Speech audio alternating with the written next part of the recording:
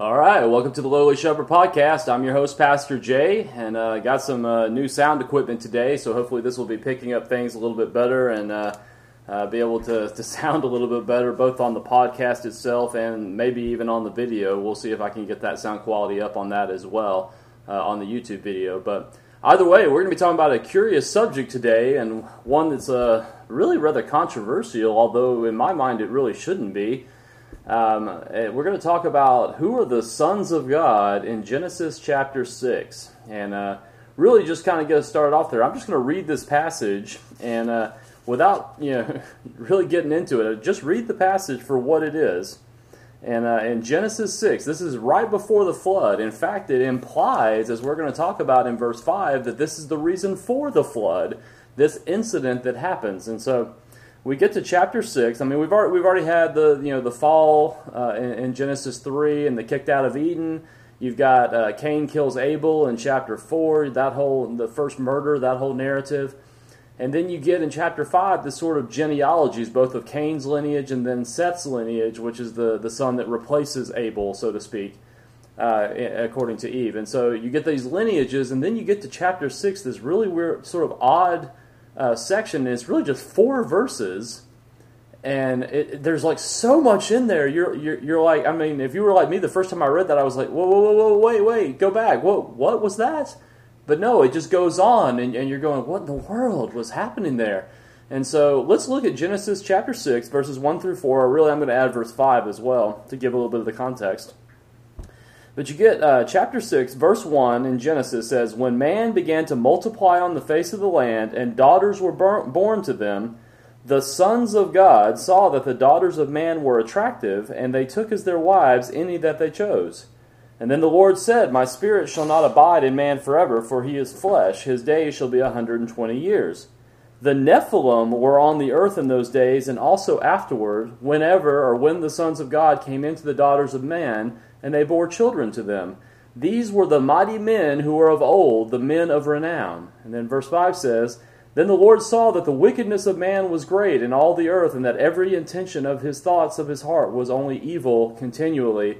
And then verse 6, "The Lord regretted that he had made man on the earth, and it grieved him to his heart." And then it goes on from there to go into the flood. And then he talks about Noah, and then he goes on from there. And so you've got this really weird sort of section in Genesis 6 talking about these beings, whoever they are, and we're going to talk about the different possibilities, the sons of God, and then the daughters of men, and then some sort of thing called Nephilim, which is an actual Hebrew word that just doesn't get translated. That's what they say, transliterates it. They just take the Hebrew word and make it into English spelling because they're not really 100% sure what it means. And we'll talk a little bit about that today. And so really, really odd sort of situation here.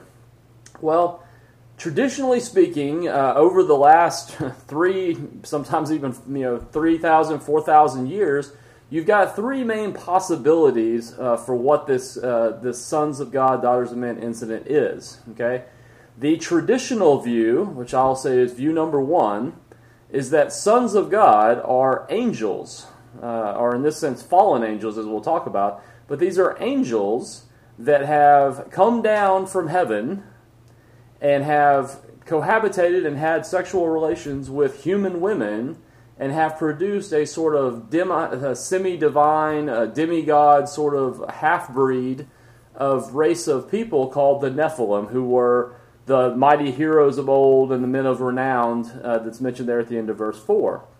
That's sort of the traditional view. That was the view the early Judaism took. It was definitely the view during Second Temple Judaism, what we call the intertestamental period, that 400 years between the end of the book of Malachi in the Old Testament and Matthew in the New Testament. There's a 400-year sort of historical gap there.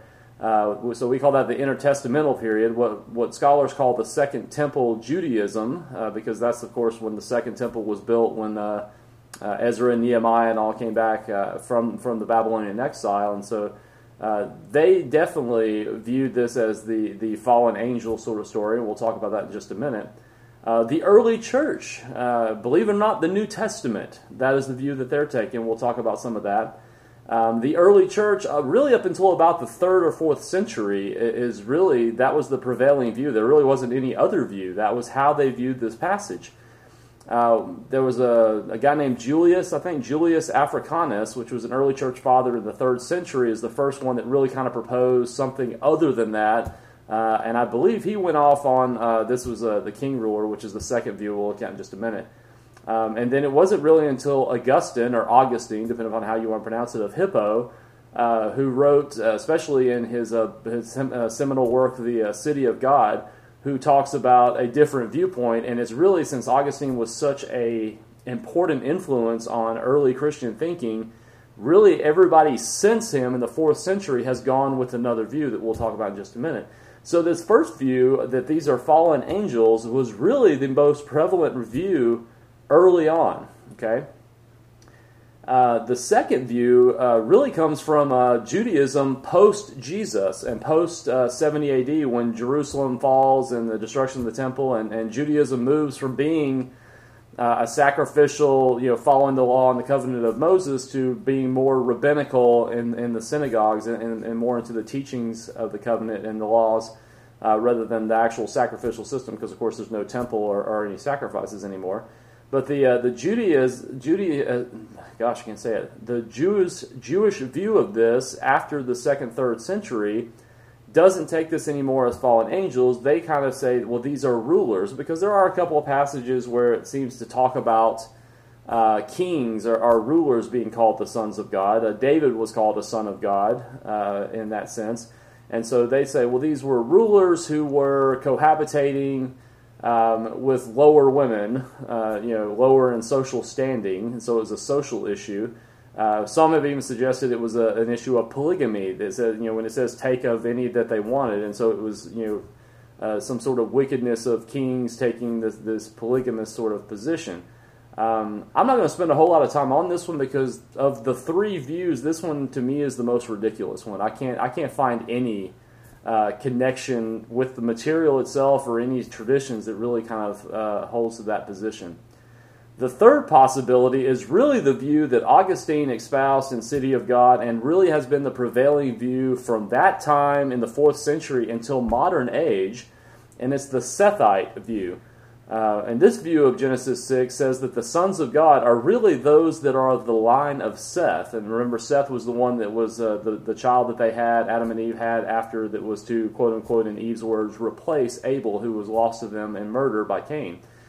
And so the line of Seth gets described in chapter 5, and so the proponents of this view will say, well, chapter 5, we're talking about the line of Seth, and then so immediately we go into chapter 6, we're still talking about the line of Seth.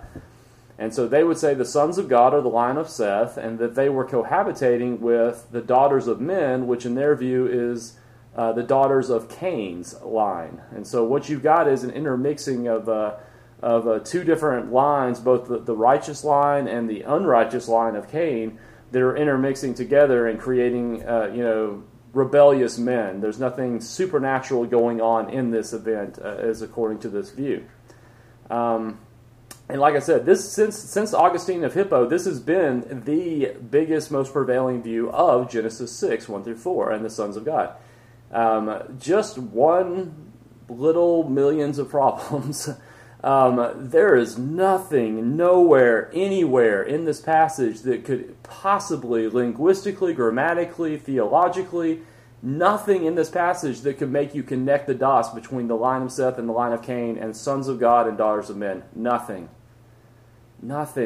And it's always blown my mind. I mean, and I have several commentaries on Genesis. I've made it a point since seminary days to go down the list and try to get the top 4 or 5, rated commentaries in every book of the Bible. I don't just buy commentary sets or every book in one set. I have, 4 or 5 of Genesis up there. I have another 4 or 5 digital versions on my Logos software, etc. That not one of them espoused the traditional supernatural view. They all went with some variation of the kingship thing, which is a weird variation, or most often they went with the Sethite view. And I find that curious, because just I mean, if you're being intellectually honest, just reading the passage as it is, there's nothing in that passage that makes me think this is the line of Seth and the line of Cain. Linguistically, grammatically, if you look back in verse 1, it says, when man, this is Adam, when mankind begins to multiply on the face of the land, and daughters were born to them. Born to who? Man, mankind, daughters of mankind. And it's the same word, that Adam, it's Adam, it means man.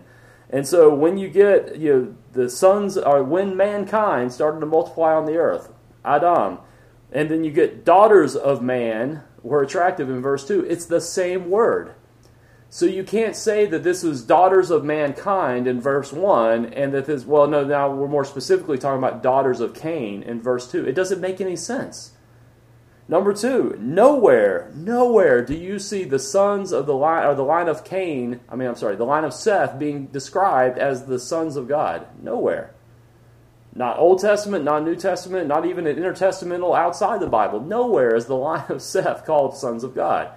And if he was going to, why wouldn't he say the line of Seth here? Why would he say sons of God? It's a weird sort of statement. Interestingly enough, in all the places where the phrase B'nai Ha-Elohim, the sons of God, are mentioned elsewhere in the Old Testament, it all refers to angelic beings. Job chapter 1, Job chapter 2, Job 36 or 38, I can't remember which one it is. If you're reading the Septuagint or the Dead Sea Scrolls, Qumran community, so Deuteronomy 32:8, it's son of God's there. Most of the versions are following the Masoretic text, which says sons of Israel. There's a whole lot of issues with that, which I don't have time to get into in this particular video. In Psalm 82, sons of God. And there are commentators even there that say, oh, well, these sons of God that are mentioned in this divine council setting, that God is in the midst of his divine council among the gods, will say, oh, these are human rulers. Well, no. It's obvious that these are angelic beings in Psalm 82. And so they're trying to be consistent, but it still doesn't make any sense. And so of the three views, the first one, the traditional view, in my mind, and I think it bears out logically, is the correct view.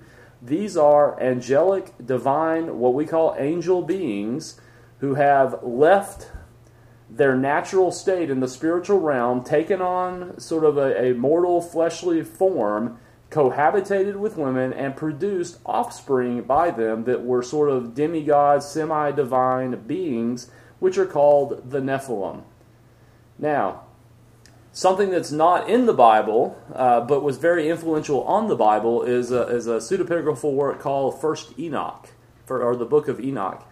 The Book of Enoch was written probably somewhere around 2nd, maybe even as early as 3rd century BC. We've actually since found in the Dead Sea Scrolls that originally it was just in Greek, I think is all we had.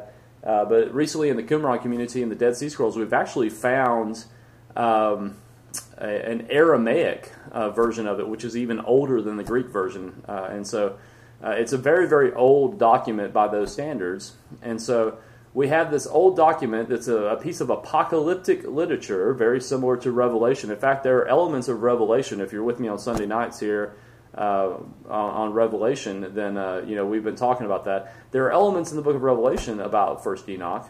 There are references to First Enoch several times, both in 1st and 2nd, mainly in 2nd Peter, and in the book of Jude, which directly quotes a passage from First Enoch in Jude verses 6 and 7. It actually quotes, word for word there.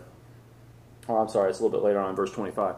Anyway, and so, there are passages in the New Testament that are quoting from this. The book of First Enoch, actually in the first several chapters of First Enoch, there's actually a whole lot of stuff in there, but the first several chapters tells this story of a group of divine angelic beings called the Watchers. The Watchers. And these Watchers see that the women are attractive and decide to go down and cohabitate with them and have children by them.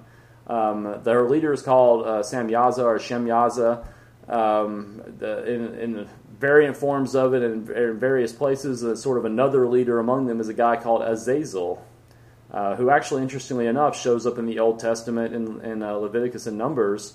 It usually gets translated as scapegoat, and that's really a story for another time. But it says, when on the Day of Atonement they have two lambs or two goats, and they draw lots, and one is for Yahweh, one is for God, and then one is for Azazel, that they laid their sins upon, put their hands on, laid their sins upon, and send it out into the wilderness for Azazel, the demon that was sort of bound in the wilderness, which all comes out of First Enoch, interestingly enough, or is in there.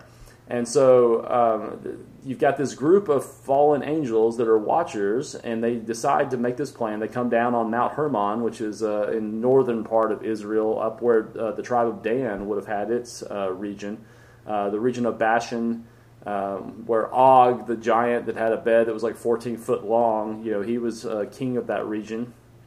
If you get to, I won't say Numbers or Deuteronomy when you talk about that.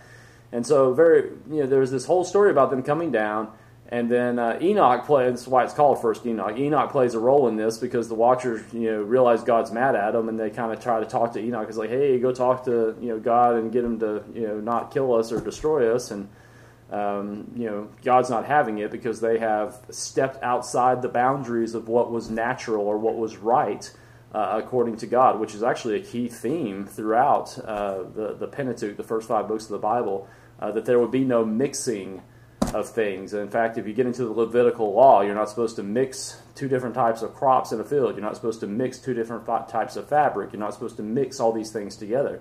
And so this was a case of mixed heritage or mixed nature.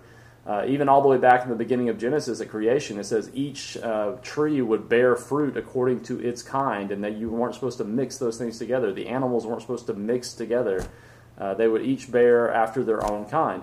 And so for an angel who is primarily of a divine status in a spiritual realm to leave its first nature or first estate in order to take wives from the mortal realm or the physical realm was against God's nature and against his created order. And so that was a huge sin.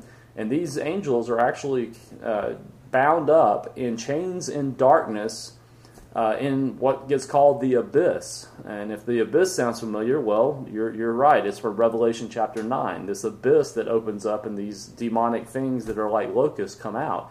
That's probably a reference to these particular angels that are going to be released in the end times at some point. In the New Testament, you've got a couple of places, like I said. 1 Peter makes sort of slight reference to these guys, and I'll just turn there first. 1 Peter chapter 3. 1 Peter chapter 3, starting in verse 19, it's talking about Jesus who died, suffered for sins, the righteous for the unrighteous, being put to death in the flesh, but made alive in the spirit. In verse 19, in which he, that being Jesus, went and proclaimed to the spirits in prison, because they formerly did not obey when God's patience waited in the days of Noah while the ark was being prepared, in which, that is, 8 persons were brought safely through water. And so it's kind of a subtle reference there, and you may not catch it at first, but it's a weird sort of statement. When you're reading that, you're like, wait, Jesus went in, he was dead, and he went kind of into Hades, and he preached and proclaimed to the spirits in prison. And I've heard preachers say, well, he's preaching to the Old Testament saints, and he's setting them free to go to heaven, and that's not what it's talking about. He's talking about specifically about some group of people that sinned and were held in prison in the days of Noah, when God's patience was waiting in the days of Noah. Well, what happened in the days of Noah? Genesis 6, verses 1 through 4. So it's a direct reference back to these fallen angels who are bound in prison in chains of darkness. Go to 2 Peter, you get a more direct reference here in 2 Peter, starting in chapter 2, verse 4. It says, "For if God did not spare the angels when they sinned, but cast them into hell, and committed them into chains of gloomy darkness to be kept until the judgment, if he did not spare the ancient world, but preserved Noah, a herald of righteousness, with 7 others, when he brought a flood upon the world of the ungodly, if by turning the cities of Sodom and Gomorrah to ashes he condemned them to extinction, making them an example of what is going to happen to the ungodly," and then he goes on and on from there. And so he makes reference to these angels who did not, they sinned. He cast them into the word that in the English is hell. It's actually Tartarus in Greek. It's the only use of that word in the New Testament. And Tartarus was a particularly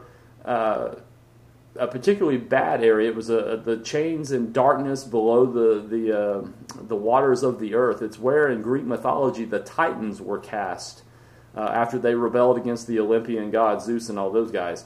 And so he's kind of borrowing that Greek sort of idea of being bound in chains in darkness in a great deep hole, an abyss in the earth. And so some have even suggested, and I'm a big fan of all of these ancient mythological ideas. I think all have some basis in the truth, and I think they're just variations of the truth that kind of get told out. And so then he compares it. Well, why are they chained in darkness? How did they sin? Well, it's getting compared to the sins of Sodom and Gomorrah. Well, what's the sin of Sodom and Gomorrah? Well, sexual misconduct, an unnatural sexual activity. And so that's what's getting connected there. And then once again in Jude, verses 6 and 7 here, it says, the angels who did not stay within their own position of authority, or as some translations say, did not keep to their first estate or first nature, but left their proper dwelling, he has kept in eternal chains under gloomy darkness until the judgment of the great day. That's at the end times. That's why Revelation chapter 9. Just as Sodom and Gomorrah and the surrounding cities likewise indulged in sexual immorality and pursued unnatural desire, serving as an example by undergoing a punishment of eternal fire. And so, once again, you get that same kind of idea as from 2 Peter. This is the idea that these angels are being bound in chains in darkness until the end. And the sin was because they dared leave the proper nature of things and cohabit with human women in order to produce this offspring. So let's talk about that offspring. There is some question about whether the Nephilim are the offspring of these angels and human women, or if it's just saying that they actually existed in the day, because linguistically it's a little ambiguous here, grammatically. In verse 4 of chapter 6 it says, the Nephilim were on the earth in those days, and also afterwards, when the sons of God came into the daughters of men and bore children to them. And so just linguistically, as you're reading that, it could mean this is just kind of a time marker, it's kind of a placeholder to say, okay, to give you a time frame of when these angels came down and cohabitated with women, it was when the giants were on the earth, or when the Nephilim were on the earth. I'll talk about that in just a second. But I think reading from it seems to follow, because it says, when the sons of God came to the daughters of men and bore children to them. I think it's the grammatical connection, to me at least, is clear, although I would say you could make a better argument for that than the Sethite view of the sons of God. And some people still kind of quibble about that as well. So the question then comes, well, what does the word Nephilim mean? And this has been a source of contention for Hebrew scholars, because they're trying to find the root Hebrew word behind Nephilim. The Lim ending is a plural, so it's Nephil or Nephal is the Hebrew root word. And what does that word mean? Well, if it's Nephal, it's the Hebrew word for to fall. And so some have suggested, well, this means the fallen ones, which that kind of fits. Or it is often used to refer to an army that would fall upon their enemies in battle. So it could be those that fall upon, in the sense of attacking, or like a marauding horde coming upon, which does seem to fit with the end of verse 4 when it says these were mighty men. Gaborim is the word there. These were mighty men who were of old, the men of renown, or men of the name, Shem. And so that one's probably more likely than just fallen ones. However, Dr. Michael Heiser has since brought this out and done extensive work on this. Believes that the Hebrew root of the word is wrong, and because if anybody knows anything about Hebrew, and if you don't, let me tell you, Hebrew is all consonants. There are no vowels in Hebrew. So really what you have with the root there, Nephil or Nephal, is the N, P, and then the L. That's it. And you don't have the E or the I or any of the vowels in there. Those get added in, kind of like chapters and verses. They got added in the Middle Ages. The vowel points in Hebrew language got added in much later. The original older manuscripts don't have those things. And so you're really kind of trying to figure it out from the context. Well, we're so far removed from the context, and even the guys that wrote the vowel points didn't really kind of know which root to go with. There's an Aramaic root of this word that is connected to the word giant. which is actually how the Greek translation of the Old Testament, called the Septuagint, translates this as gigos, or giant. And it fits with what goes on later. The only other reference to the word Nephilim in the Old Testament that we have is in the book of Numbers, when the spies go into the land. And if you remember that story, Joshua and Caleb come back with a good report, but the other 10 spies come back with a negative report. And the negative report they give is that there are Nephilim in the land, and we are like grasshoppers to them, and so we seemed as to ourselves. And so the idea is these are giants. They're tall, mighty warrior people that are in the land, and we're terrified of them, is what they were saying. And so that fits the idea. These are giants, and that is from the Qumran community, the Dead Sea Scrolls. That is what they define this as giants. The Septuagint, and all of these things are much older than the Masoretic text, which was written, at least the extant version we have is somewhere around 7th or 8th century A.D. The Masoretic text is about 1,000 years newer to us than the much older and more accurate, in my mind, documents of the Septuagint and the Dead Sea Scrolls. And so giant is probably what it means, which makes sense. That also fits in with the traditions of intertestamental period, Second Temple Judaism, the book of First Enoch, the book of Jubilees, the Lives of the Patriarchs. All of these intertestamental pseudepigraphal works mention giants in that sense. And certainly we know there were giants in the Old Testament times that the Israelites had to battle. Of course, everybody knows, or most everybody knows, the story of David and Goliath. Goliath, the really tall giant guy, who was descended from the Nephilim. Interestingly enough, we miss a lot of the other references in there. There is all sorts of references to men who are tall like oak trees, or tall like the cedars of Lebanon, and mighty men, and then had like spears that were the size of a weaver's beam, there's all sorts of references all throughout the Old Testament about this giant clans that were a part of that. And so Genesis, being the book of origins, is giving you the origin of where these giant clans came from. They came from the fallen angels that cohabitated with women and produced this sort of semi-divine race of people, for which, according to Enoch and other intertestamental literature, is the main reason for the flood. Now, that's not to say that human wickedness was not the issue. There's actually sort of another parallel idea in this story from the Enochian literature, which says that not only do they cohabitate with the women and produce these Nephilim, but also part of the sin of the Watchers is that they taught humanity unnatural or forbidden knowledge. Sort of like the idea of Prometheus in the Greek myths and whatnot, who was bound and chained and tormented by Zeus because he dared give mankind the knowledge of fire. And so it's a similar kind of idea here. And so you get like Azazel, for example, who teaches men how to make weapons and how to make warfare on one another. Teaches women makeup and seductive arts. Teaches astrology and idolatry and all of these things. So really what you've got is the proliferation of wickedness and evil, and basically accelerating the sinfulness of man. And so it's not that man is not guilty, it's just that these guys came along and made it worse, so much worse. And so that by the time you get to Genesis 6:5, the Lord saw that wickedness of man was great in all the earth, and that every intention of the thoughts of his heart was only evil continually. It's because all of these things took place. And so yeah, I think that's probably where I'll leave it for today. There's like way more stuff than I can really get into in my little short 30-minute videos, but maybe we'll revisit this subject another time. But I wanted to talk about this a little bit because it is going to come up in our Revelation study for my church, and so any of my church people that are listening to this, wanted to give you a little bit of background before we get into this.